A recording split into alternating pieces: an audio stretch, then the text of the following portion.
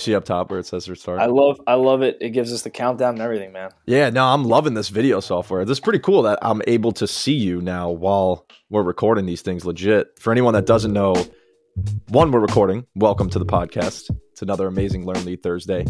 And we're on Zencastr. We've been using a platform called Zencastr for a while now. Amazing. We have no affiliate marketing with them or anything, but would definitely recommend everyone go check them out if you're looking to start a podcast or just create awesome audio quality. They now implemented a video portion of this, which we're going to start utilizing to post to YouTube eventually and start creating some Instagram content, things like that. I'm loving this thing.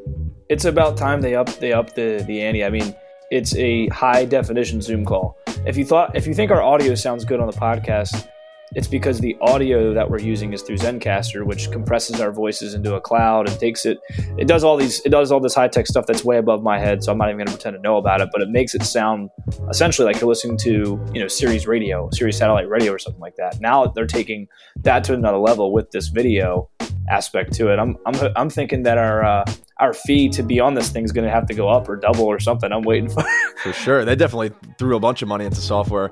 Well, your audio right now is garbage. I know you're in the office on headphones instead of the mic. You got the Apple earbuds here, but it's all right.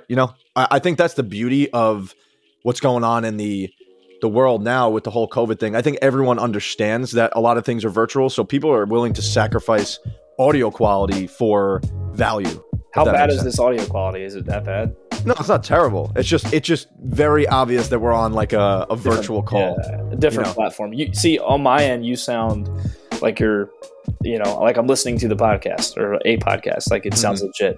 I'm sure it's not the same for me. So it's all right. Maybe bring your mic into the office one time. Yeah, have some feel, just a little bit. I'm interested to know, like when we stop recording this, how it compresses everything down. If we're able to get this video off, because I think that the one thing we would agree with, as well as anyone that's given us feedback, is we don't have enough video content, and it came down to like time and knowledge, and honestly, just the money, the dollar amount to invest in a platform before this came out to videotape yourself, trim the content, trim the video, put it up on the social media or put it up somewhere. Like that's a full-time job in itself. Yeah, I'll be honest, I'm not willing to do it. I'm not willing to take that amount of effort for something, to be honest, that doesn't compensate us while we're trying to build businesses. Right. If that makes sense, 100%. Well, and the audio is great. I'm enjoying it, but now this is a great system we can implement, which we're going to play around with. So guys, feel free to give us feedback on that. Like I said, welcome to another episode of the Learn Lead Podcast. Season 2 has been amazing. Some awesome guests. Got another one that we're going to introduce a little bit later. Just want to get a quick update and cover a couple points on our end here. Landon, how's 75 Hard going? I know last time we spoke, we're about 40-something days in. We record a week before, so this is going to be on a Thursday, so we're actually talking a week before now. What day are you on right now? I am on day 45. And I'm pulling up my app just to confirm this, that I'm not bullshitting you. So no, I'm on day 45. It's kind of a way of life now. It's really the only way to say it. It's been cool. It's been great. I lost 10 pounds without trying. So nice. Yeah, it is. It's pretty obvious. You're following a diet. You're working out twice a day. The workouts don't have to be. I think I've said this before. You don't have to be, running yourself into the ground at both workouts. But I think it's just the long-term consistency that gets the results. And the results, I could care less about the weight. I was more so interested to see how long I could go without alcohol, if I could do it. If you go back and listen to one of the first episodes when Tony mentioned this to me like about a year ago, probably, and I like scoffed at it. I was like, there's no way I could stop drinking for that, 2.5 months. And then, I don't know, I kind of hit a revelation, and it's been great, man. Hey, I'm proud of you, bro. And not even a hiccup yet? Not like, has there been any crazy, I'm sure there's been temptations, but there's been some it's really a mental game nights. for sure. There's been some really tough nights. The nights get tough because in the morning you wake up, your body's hurting. You get a pretty early on, like within the first 2 weeks, you wake up with this mental clock of like, all right, I know that I need to accomplish, these 2 workouts a day, the 10 pages, the diet, the no cheat meals, the no alcohol. Did I miss anything there? I think that's all the tasks. The progress picture. There you go. The progress picture. You have to go through all these tasks every day. The app is super helpful. If I didn't have the app, inevitably something would have slipped through the cracks. I would have forgotten a progress picture. I would have forgotten something The app gives you notifications. It's $5, but if you're going to do this thing, you've got to have the app. No questions about it. There's been a handful of times where I finished my second workout at like 11:56. I was out in Cleveland for work last week. It was 15 degrees out. I had gotten up early in the morning, got my lift in. We worked all day. We did an event that ended around 7:30 at night. We barely ate, barely had any. We were dehydrated. And we get back to the hotel. It's like 10:45. I got to run to my room, change, get into some gear because I had to work out outside. It's snowing, the wind's blowing. We're right off. I love it. Lake Erie. Savage. Yeah, it's 11 p.m. I'm running in the city of Cleveland. It's dead quiet. No one's out there. I'm getting like heckled by homeless people. It was a nightmare. The creepy vibes out there at that time. But that was probably the toughest night so far, without a question. And then there was one time, last story, one time my diet requires me to eat within an 8-hour window. And I wasn't paying attention one night, and I go upstairs to the kitchen and I grab a handful of grapes and I throw them in my mouth, and it was like 9:03. And the window that I typically stick to is from 12 p.m. to 8 p.m. Anything outside of that window, I'm not supposed to eat anything. So I threw these grapes in my mouth and I started chewing them. And I immediately, like, my heart dropped. And I looked over at the clock and it was literally like 9:13, 9:15, something like that. And I was like, I ran right to the trash can, spit it out. I love that though. Yeah, dude. I mean, if you listen to Andy Frisella, the guy that talks about this, anyone that hasn't heard him speak about this challenge, you're going to think I'm crazy or I'm like way over the top. But you didn't do 75 hard if you made any compromises. So that's if you deviate even a little bit. So it's been great, man. It's been a great mental toughness exercise more than anything. Yeah, for sure. It's nothing that's so hard. It's just the constant daily activity that you have to do, the discipline that it takes. And, hearing that story is amazing. You know what I'm saying? That's the shit that Andy wants to hear. I'm going to send this to Andy and hopefully he hears this and understands like that's next level stuff, which gives me a little segue into the book that I was reading just before and the book that we're reading for our book and networking group, Can't Hurt Me by David Goggins. The attention to detail is so imperative when you're trying to be a high performer that, spitting out a handful of grapes at 9:03 is something actually that's, on the low end of the spectrum to the amount of detail that these guys put into their lives. David Goggins, I read the book, about a 400-page book in 4 days, zoomed through it. My girlfriend actually, she got mad. I was a little neglecting her on Valentine's Day a little bit, just reading the book the whole time. I was obsessed. Jesus. I was obsessed. But this man is, if you haven't heard of David Goggins, if you're listening to this podcast, I'm sure you've somewhat heard of David Goggins, but he is an absolute beast. The amount of things he went through in his childhood, I won't ruin it too much, but he had it real rough and he overcame things. And now he literally just puts himself through voluntary suffering just for the purpose of suffering, because at the end of the day, life really is suffering. And we have to find beauty in that suffering so that we can form a calloused mind, so that we can put ourselves in situations physically to now master our mindset, if that makes sense. And that's literally to a T. Like you use the exact words that I was going to use, as callous mind. Like that's what he talks about. That is literally his point. And he talks about the cookie jar, talks about being able to reward yourself and motivate yourself forward when you face adversity and whatnot. I'm a little over halfway into it, and it's been a great book. It's been a great read. I'm impressed with how fast you went through that. I'm sticking to the 10 pages a day, but I'm not. I haven't really deviated from it. But I definitely want to by the time I'm done 10 pages. Dude, I'm zooming through books, man. I'm trying to get to 40 this year, and it's looking like it. I'm on pace to read about 3 to 4 a month, and I study them. I'm fully going through them, underlining, creating summaries for them. That actually leads me into something before I forget. Anyone who's listening to this, if you want to join the book club or the networking group, March 31st is our first quarterly Zoom discussion. More than welcome to have you on. What we're doing is we're creating an entire network of people that just want to be high achievers and feed each other's brains. Obviously, it's going to be centered around a book, but everyone's going to have a platform to, say what they do, so that if there's business opportunities, great. If there's not, great. I think it's really important that we feed each other's brains with people that are not common, because unfortunately, sometimes we surround ourselves with people that don't want what we want, and it brings us down like crabs in a bucket. If you ever heard that analogy. Yeah. And so it's really important to get around people that are trying to do the same stuff so that you can mastermind and, have a little motivation going into the next quarter. So feel free to DM us. And yeah, just really excited about that. It has me thinking about the next book that I'm reading, actually, called Atomic Habits. And feel free to stop me if I'm ranting here. No. I I wanted to touch on it just a little bit about some of the things that I'm reading here. And it's all these things that, you read all this stuff and you know it. Nothing that you're going to read basically is something that you've heard for the first time. But the way that it's interpreted and the way it's broken down in books like this and by great authors is just so mind-blowing, just seeing it on paper in a way that maybe you've never seen it before.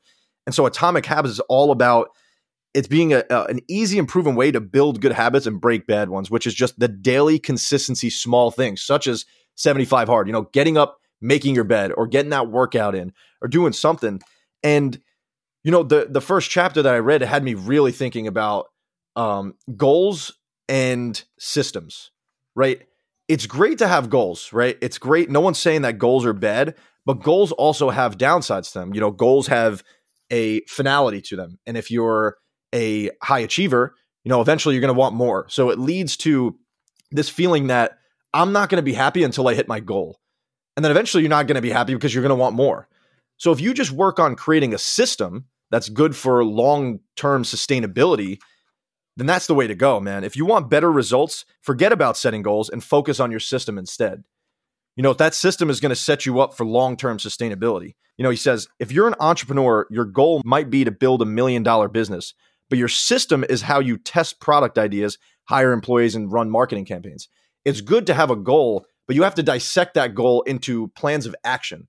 I think that's where we go wrong. A lot of us go, so hard at writing down goals, and that's great, to have these things down on paper. But how are we going to reverse engineer that goal to actually make an action plan to hit it? Does that make sense? Yeah, 100%. 100%. And that's something we did at our dinner. You create these goals in the macro, but what are we going to do in the micro to set us up to hit that and achieve long-term sustainability? Figured I'd touch upon that. I know I'm ranting a little bit. It gets me excited. No, I love this shit. I mean, to add to it, before we switch up, my buddy Austin from work was telling me it's a Tony Robbins thing, but it goes off of what you're saying. What people see on the surface, whether it's success or an achievement, whatever the hell it is, really all that is a culmination of a bunch of small decisions that just pile up. And David Goggins talks about it in the book too, not to make this a freaking book review, but it's all the little sparks that start for that rocket to take off.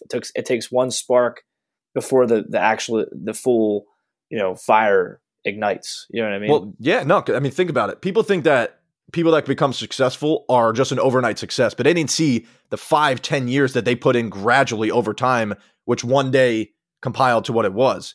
Think about the bamboo tree. The bamboo tree takes 5 years to grow, right? You see literally nothing. And then in a span of like 9 days, it grows like 50 feet. So all this stuff that you're doing, you have to put in mind that, it's going to happen one day, but you have to stay consistent. You have to understand that it's not going to happen overnight. We live in this instant gratification society, which is not good for long-term sustainability because we quit too quickly because we're not seeing results. You have to buy into that small daily wins. And, we're going to talk about in this episode with Rory Douglas. He's a financial educator and life performance coach. We talk a lot about finances and compound interest. The way you feed your brain is just like compound interest. All the little habits that you create compound into an amazing thing one day. And on the contrary, all the bad things you do compound even worse. So you got to make sure that you're giving this attention to detail every day on even the smallest habits. And I digress right there. I hope you guys really enjoy this interview. Rory was an amazing guy out in the West Coast. Like I said, he's a financial educator, life performance coach, doing some great things out there. Got anything to say about that? As Joe Simon said, the best book you can read is the one that you're writing, right? I love that. And I think Rory's writing a good book for himself, and he's got a lot of value to provide. Well said. Well, hope everyone enjoys their day, and without further ado, Rory Douglas.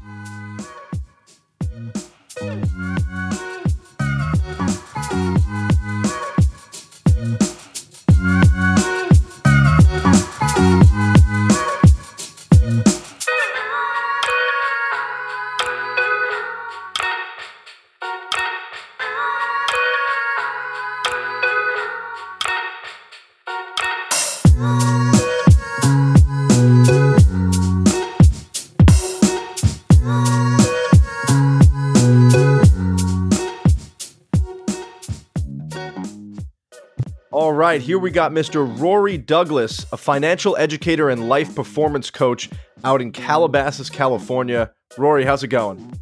It's going super, guys. How you guys doing out there? Couldn't be better. Right now is a great time. Loving life. Everything's great. Excited to chat about someone so well-versed in your field. Thank you for coming on.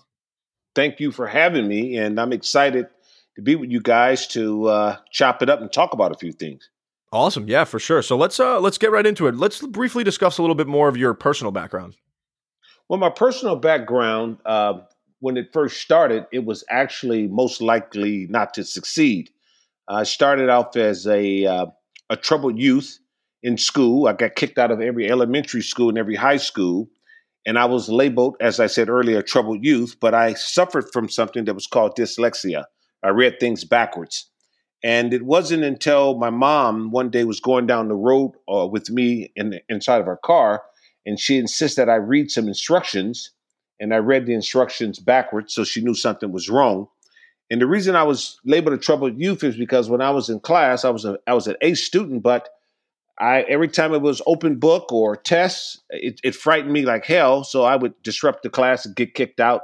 That's the reason that happened.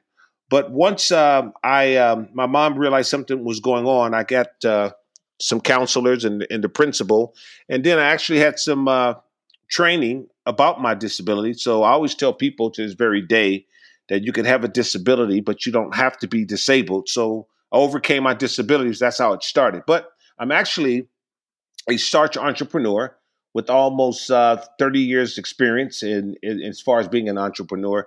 I have a passion to help people pursue their purpose, specifically in the areas of financial education as well as financial literacy.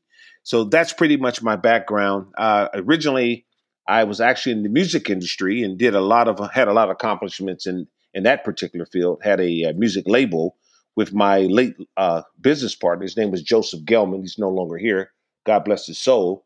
And we did a lot of great things, some platinum record projects and some gold record projects. But when I was in the music industry, the same thing arose. I've actually accumulated a lot of success, a lot of revenue, but I didn't really understand things financially, which means at the end of the year, we made a lot of revenue, but I was always left with the taxes and pretty much not being in a good place. So from the music industry, it changed on me because at the time it was a CD industry where you actually had CDs, and the industry went from CDs to downloads. And when the industry shifted from CDs to downloads, the profit margins were really wide. Was normally making about $5 a CD, and to go from $5 to 99 cents was pretty much tanking, going out of business. So I sold my entertainment company to a very known music company and made some great money, still get residuals to this very day. However, I reflected back on my disability in the very beginning in terms of the dyslexia. And I said to myself, I'm not going to never allow myself to get in a financial crunch like this again. I'm going to learn about business. So everything I could get my hands on about business, I studied it. I jumped back in school, took some courses in business, studied. And when I was doing that, I began to realize that that's exactly what my passion was. So I always tell people to this very day that your passion will always lead you to your purpose. So what I do today is actually my purpose. It's my passion. I don't even consider it work because I love what I do. So to make a long story short, that's exactly who I am. And I currently have an internationally best-selling book with a good colleague of mine, and you guys have heard of him, Tony Robbins, and also Kevin Harrington from ABC to Shark Tank previously, and Jim Britt, which is also a life coach. We have a book right now. It's an international bestseller. It's called Cracking the Rich Code. And that's exactly who I am. And that's where I am right now. I appreciate that. It's an awesome story, and definitely excited to read that book. I'm going to grab that as we speak.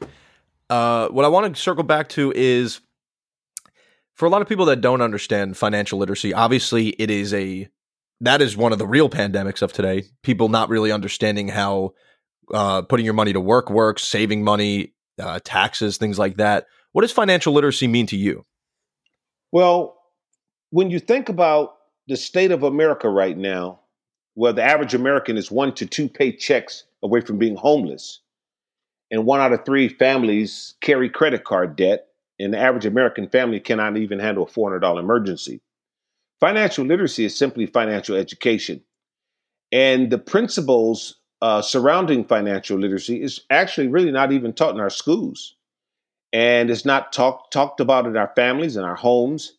And right now, debt becomes a way of life. So financial literacy, I think, is a must. But to really answer the question, is basically financial education. And once you receive financial education, you'll have money for a lifetime and not a lunchtime. And I think that that's what happens a lot in our communities because I've never seen a riot in the 700 credit score neighborhood. Mm-hmm. Mm-hmm. Question to build off that for you. So talking about the education system, and I couldn't agree more. I think culturally there's a huge dilemma.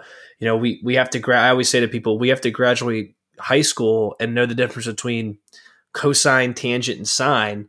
Yeah. But you don't have to Wow. know the difference between a stock and a bond or what financial responsibility means. So as far as, solution purposes, what do you think the education system from kindergarten through 12th grade should be implementing into their, curriculum for kids to start learning about in the schools? Well, basically, they should have basic financial literacy 101 classes, teaching people things like compounding interest, the rule of 72, basic fundamental principles of finance. That's exactly what they need because when it's all said and done, it's all the basics, and then you build from there. So I think that they should keep it pretty much plain and clear by giving kids the basics. I travel throughout the United States and go to several elementary schools and high schools just to give back.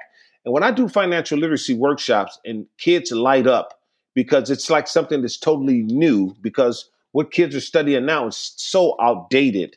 That's the reason why I think financial literacy should be in all of our schools. But right now, here in California, where I am, California had recently got a D grade when it comes down to financial literacy. So we have to get financial literacy in our schools, primarily in our homes. One thing I would to go off that too, and I couldn't agree more. One thing that I think is so crucial for high school kids in general is some level of education around student debt, what private loans mean, what an interest rate means on a loan. As simple as that probably sounds to us. I remember being 18 years old, coming out of college. Coming out of high school into college. Not really, I knew that I was going to get the money and I didn't really care how I was going to get paid back. I didn't really care what the interest rate was. I just knew that I was going to get college paid for. I wish that there was some type of education around what student loans are doing to people today after they graduate and get that piece of paper, Wow, that's interesting. You said that because I'm a certified college specialist. And I'll say this, that, the average college student gets out of college with about $28,000 debt. If they're pursuing to be a doctor or a lawyer, it could be anywhere from $100,000 to $200,000 debt. And college loans, student loans, have the highest percentages. And that's something that's staggering because the average person who went to college in America is still in student loan debt in their late 40s. And that's the reality. So it's a big difference when you think in terms of APR versus APY. And, so we have to really get into the APY, annual percentage yield. And it comes down to financial literacy once again. It comes down to the basics. And I've learned in life that if a person learns the basics, they can actually beat the person at the top. It depends on if they really, really are studying the basics the right way. In martial arts, I've seen white belts beat black belts because they were good at the basics. That's why I say that, in our schools, let's stress the basics of financial literacy. So therefore, people can really, really understand when it comes down to investing in stocks and things of that sort. I have a formula that I use, and that formula is a simple formula. The formula is basically the first thing you have to have is a foundation. I always tell people when you're building a house, what's the most important part? The foundation. Well, what happens if the foundation's weak? The house falls. Then you go from a solid foundation to what we call debt management. What I mean by debt, there's good debt, there's bad debt. What is good debt? Good debt, I'm paying for my student loan or my mortgage. Bad debt, credit cards, bills in general. Then we go from a debt management plan to what we call an emergency fund. And what's that emergency fund? I call it the 10-20 rule. You want to have about 10 times your monthly expenses saved up just for emergencies.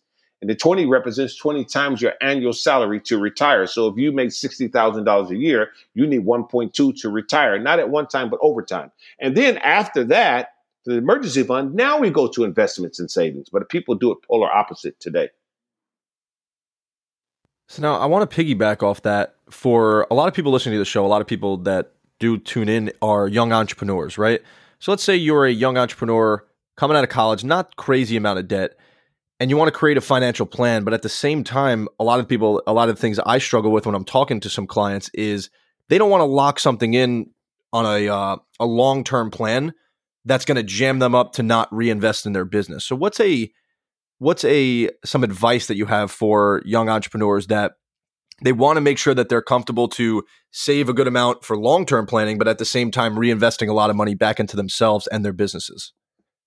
I think for young entrepreneurs, and I deal with it on a day-to-day basis, that I think young entrepreneurs first have to actually study what they're actually going after. Because when you really think about what's happening right now in America, in the next 5 years, statistics are saying that over 85 million, I'll repeat, 85 million jobs will be displaced in America due to artificial intelligence.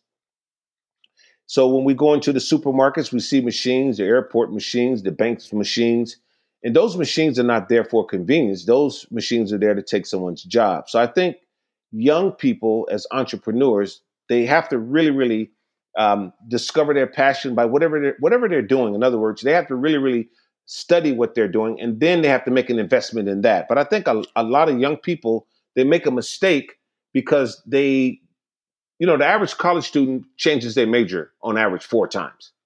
And I see that 4 times cause a lot of young people a lot of stress, and not only a lot of stress, it sets them back. That's the reason why I think that financial literacy is so important, because you got to really, really do your due diligence before you even get started on which way you're going, what field are you going to pursue. And I think most people are not doing that. They just jump off into something and they're figuring it out, and they accumulate a lot of debt, a lot of mistakes. And I'm not saying that you can't make mistakes, because I do know that success is often found in the pile of mistakes. But the bottom line is, I think I would advise young entrepreneurs to start off by making good choices, to really, really investigate what they're about to venture, and then looking at exactly, what does this field pay? What kind of career this can actually be for me? So I think they have to really, really go back to the basics once again, understand what they're getting involved in, and they do their due diligence before they take that path. Makes sense. I appreciate you sharing that. And now another one thing while we're on the topic of financial literacy, I know we were going to shed some light on the life coaching side of your business. Do you mind talking about the role that life insurance plays within creating generational wealth at a young age or an older age? Wow, you guys are very smart over there. I love that. Well, when it comes down to life insurance, I always tell people it's called life insurance. But you'll be surprised that the average American associate life insurance as death insurance. Can you use life insurance for if a person passed? Quite naturally, you can.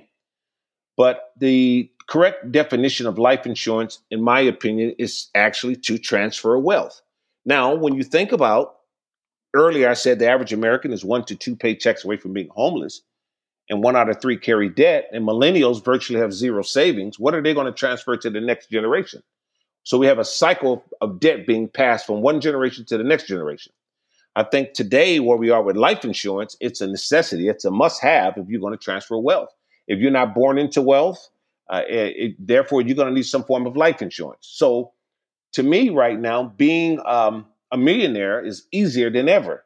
Creating generational wealth is easier than ever. However, we have to understand how to use life insurance, what type of life insurance, and that's what's really important, because a lot of people use life insurance that's pretty much outdated. I'll give you guys an example. We talk about whole life. Whole life is for your whole life, but on average, it yields people anywhere between 3 to 4% or so. Bank is giving us minus 1%.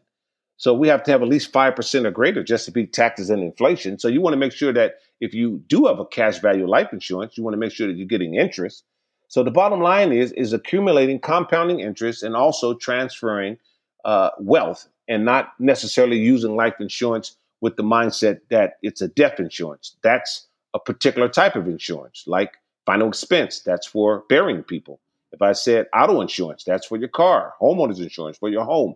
So we have to really, really understand what life insurance is, how to use it, but use it as a tool to create generational wealth. And as I said earlier, so you can have money for a lifetime and not a lunchtime.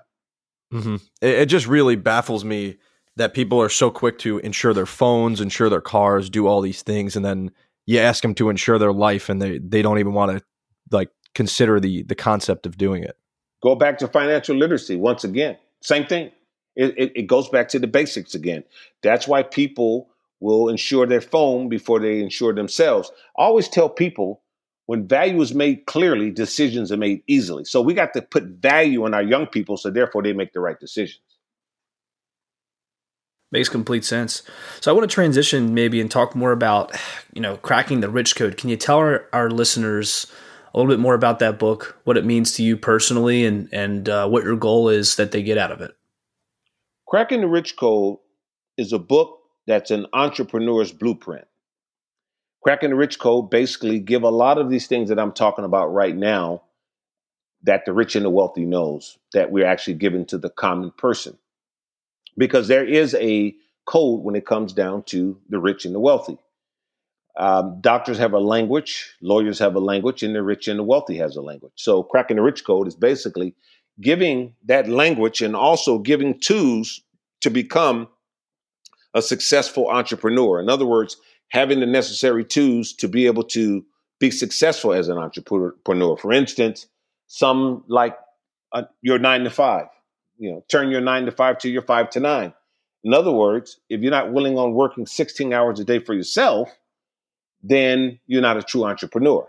So cracking the rich code is giving individuals the necessary tools that it takes to be successful as an entrepreneur, and also realistic principles to let people know that it does take hard work and determination, but it's well worth it. And not only that, we also are giving a lot of formulas, a lot of things that we're talking about right now, financial concepts, compounding interest and things of that sort, market figures and things of that sort. So we give them like a array of information to young entrepreneurs. But at the same token, it's not just a financial book. It's a book that talks about finance, and it's also a book that talks about what it takes to be successful. And it's also giving a lot of nuggets in terms of other things that we went through personally in our lives, our struggles and our accomplishments. And just basically, it's a book that speaks to the entrepreneur. And I think that it's doing extremely well. People are really, really getting it, and it's changing a lot of lives. Let's transition a little bit more to the life coaching side of things. This is something that really interests me. You see a lot of these businesses popping up via Instagram, Facebook, things like that. I definitely consider one day doing one as well, just because I have such a passion for it, and the entrepreneurial spirit of it is so awesome. Tell us a little bit more about how you got into that space and how you run it. Well, the life coaching space I got into, actually, it was not by design. It actually just happened because me as actually being an entrepreneur, and me being a person that pretty much I'm so full of passion, and I love to help people. So I've helped so many people become entrepreneurs. And once I realized that, I help people to become entrepreneurs, they accumulated rather a lot of financial success. But when I really thought about it, I said, well, how did they accumulate that financial success? They did it because of the things that I was actually telling them, the stuff that I was putting inside of them. And people started to tell me, hey, working with you has really changed my life. The things that you told me. And I began to realize, wow, it really wasn't so much the financial concepts I gave people and the strategies. It was really the tools I gave them in terms of how to get over any obstacle they may be facing.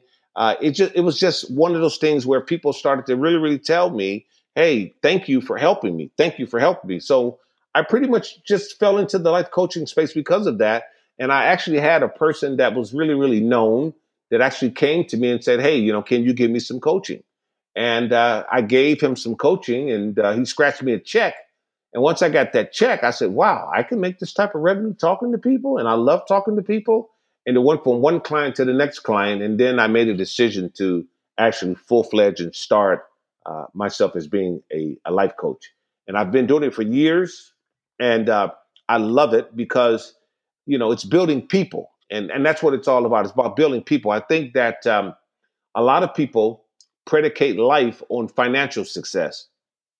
But I know for sure that if you give a man a fish, he'll eat it. But if you show a man how to fish, he'll have it for a lifetime. So that's what it's all about. It's all about giving giving people motivation, not only motivation, inspiration, and letting people know that, tough times don't last, but tough people do. I always tell people there's never any losses, there's only lessons. And not only that, don't be afraid to make a mistake, because success is often found in a pile of mistakes. So I show a lot of people really how to get to it and get over it. And those are the things that you need when you are out there as an entrepreneur. You need some skills that's going to keep you tough, because when everything is going great, that's great. But when things are not going great, now what? What are you going to do during those times? So that's why I think that people not only should be given financial principles and tools to actually be successful, but more than that, they need to have the mental capacity and the space to deal with what they may be dealing with, the obstacles they may have along the way. They need that. They need that information also too, and that encouragement. And I give them that with passion. Amen. And I mean, there's what's better than to just live your life of serving and get paid to do so. And that's something that you're never really working a job if you think about it in that way. And what I wanted to ask a little bit more in depth is, how are the sessions? How do they go? How do you go about when you first get a client, and then as you work with them, is it just a by call basis, or is it like sometimes maybe a therapy session if they need one, or what are those conversations like? Well, the first thing is like a consultation. I sit down with them, and I always tell people, you can't build someone if you don't know them. So if you run off into someone's therapy session, if they don't know you, they can't really build you. And I know a lot of individuals, and I'm not pointing fingers, but a lot of people, they pretty much go off the same grid and they follow the same thing. So if you went to one session, you've seen it 1,000 times. But with me, it's different. What I do is I sit people down. I have a real conversation with you, a real conversation. And then once I have that conversation with you, I actually find out exactly what motivates you. Not only what motivates you, what accomplishments you had. How was your childhood? What's bothering you? What's plaguing you? What's going on in your life? And I pretty much take people's weaknesses and their vulnerabilities, and then I show them how to turn that into their superpower. That's what I told you guys early in this interview. I told you guys in the very beginning, when I suffered from dyslexia, I used my vulnerability as my superpower because I got over it. So I show people how to deal with their problems and actually how to get over it. The financial part is the easy part. The success part is the easy part. The hard part is really getting in touch with the individual and finding out what's really inside of that individual. Because I noticed that most people, when you sit down with them and you talk to them, they'll give you the clean version. They'll give you the version that sounds merry and great, but they don't really give you what's really going on. So I have a formula that I use just by talking to people to really find out what's really going on in their lives. And then once we find that out, we start working on that. It just gets better. And then also too, I don't compromise this. I'm a man of faith. I'm actually an ordained pastor, but I don't come from that standpoint as a pastor, but I do use spiritual principles also too, with natural principles. So therefore I can actually, I can relate in a lot of different ways. So Rory, you're impacting all of these lives in such a positive way. I want to look behind the curtains. What does your personal life look like? My personal life is so freaking fun and happy that if it gets any better, I'm going to complain. In other words, what I'm saying to you guys is this: the roof could be falling in my life, but it's not going to get me down. Things could be upside down in my life, but it's not going to get me down because I have the mindset to be committed to staying positive at all times, because I've learned in life that in every dark spot or dark corner of your life, there's light in it. If you really, really hang in there and look at things on the bright side, you'll come out better. That's what it's all about. And so when it comes down to my life, what you're hearing right now is exactly what you get. I'm extremely, just extremely not just confident, but I'm extremely motivated and extremely determined to just look at the goodness in everything. I'll give you an example. I'm talking to you guys right now. My mom right now is actually in the hospital. She had pneumonia, and right now you can't go to the hospital because COVID-19. And that's a terrible thing that my mom's in the hospital. She's a senior, Mm-hmm. and I'm on here. I'm talking to you guys, and I'm excited. I'm motivated, and at the same token, I'm talking to my sister, my brother, my family, and keeping them encouraged and motivated. So that's just my lifestyle. That's who I am. Who I am. I really realized that I've learned in life that your greatest asset is your mindset. It's your mindset. That's your greatest asset. So it's all about the mental. That's important. I have a big picture question for you. I heard someone ask this in an interview a couple of weeks ago, and I said I want to start asking our guests this. Imagine Rory Douglas disappears today. All of your work, all of the things you've published or put out, all the lives you've touched, all the content you've produced, all that stuff goes away. But you're allowed to leave 3 things, 3 values on a sticky note on what is the legacy of your existence. What would you like that to say of those 3 things? Wow, that's great. One thing I'll say before I answer that, I will tell you guys this. The way I look at things is I believe life doesn't begin until it ends. So all of us are writing our story now. And if you had to explain your story, if today was your last day, what would it say? Would it be a story that you're comfortable with, that you're happy about? That's the reason why I live life fully committed, determined, and I'm very motivated. So I'm writing my story. So I'm trying to get as much done as I can while I can. So if it was to end, the 3 things are pretty much what I would tell people. I would tell people your dreams are not a figment of your imagination, just showing you glimpses of your future. So well said, and awesome question, Landon. By the way, that was really awesome. That was awesome. Thank you. Thank you. That was a tear jerker, man. Yeah, no, for real. Now you got to have me start contemplating what that looks like for me too. Rory, we're almost at the 30-minute mark here, and we want to be respectful of your time as well as ours. How are some ways that we can follow you on social media, websites, anything, any business to come from this? How are some ways that our followers can reach out to you? They can simply go to rorydouglas.net. rorydouglas.net. Also, they can go to my firm, which is aquafinancialcenter.com, aquafinancialcenter.com. And also, during times of pandemic right now, I'm having free financial literacy workshops. So people can actually go there and register. And you can just get me on all my handles on rorydouglas.net. Awesome. Love the free value. Definitely going to hop on that for sure. Well, that being said, thank you so much for coming on, spreading some amazing, genuine vibes into the conversation, and shedding some light on financial literacy and life coaching. Really excited to see where life takes you and to really follow your journey. So glad we connected. Man, thank you guys so much. I really want to let you guys know what you guys are doing, man. It's so valuable. And keep on working out there in the marketplace, changing lives, man, and that's what it's all about. So when I think about you guys, I think as you guys as change agents. That's what I look at you guys as change agents. So keep on making changes and keep doing what you're doing. Thanks for having me. Awesome. I appreciate your kind words, and the platform we have would be nothing without amazing guests like you. So it works both ways. Thank you so much. Thank you.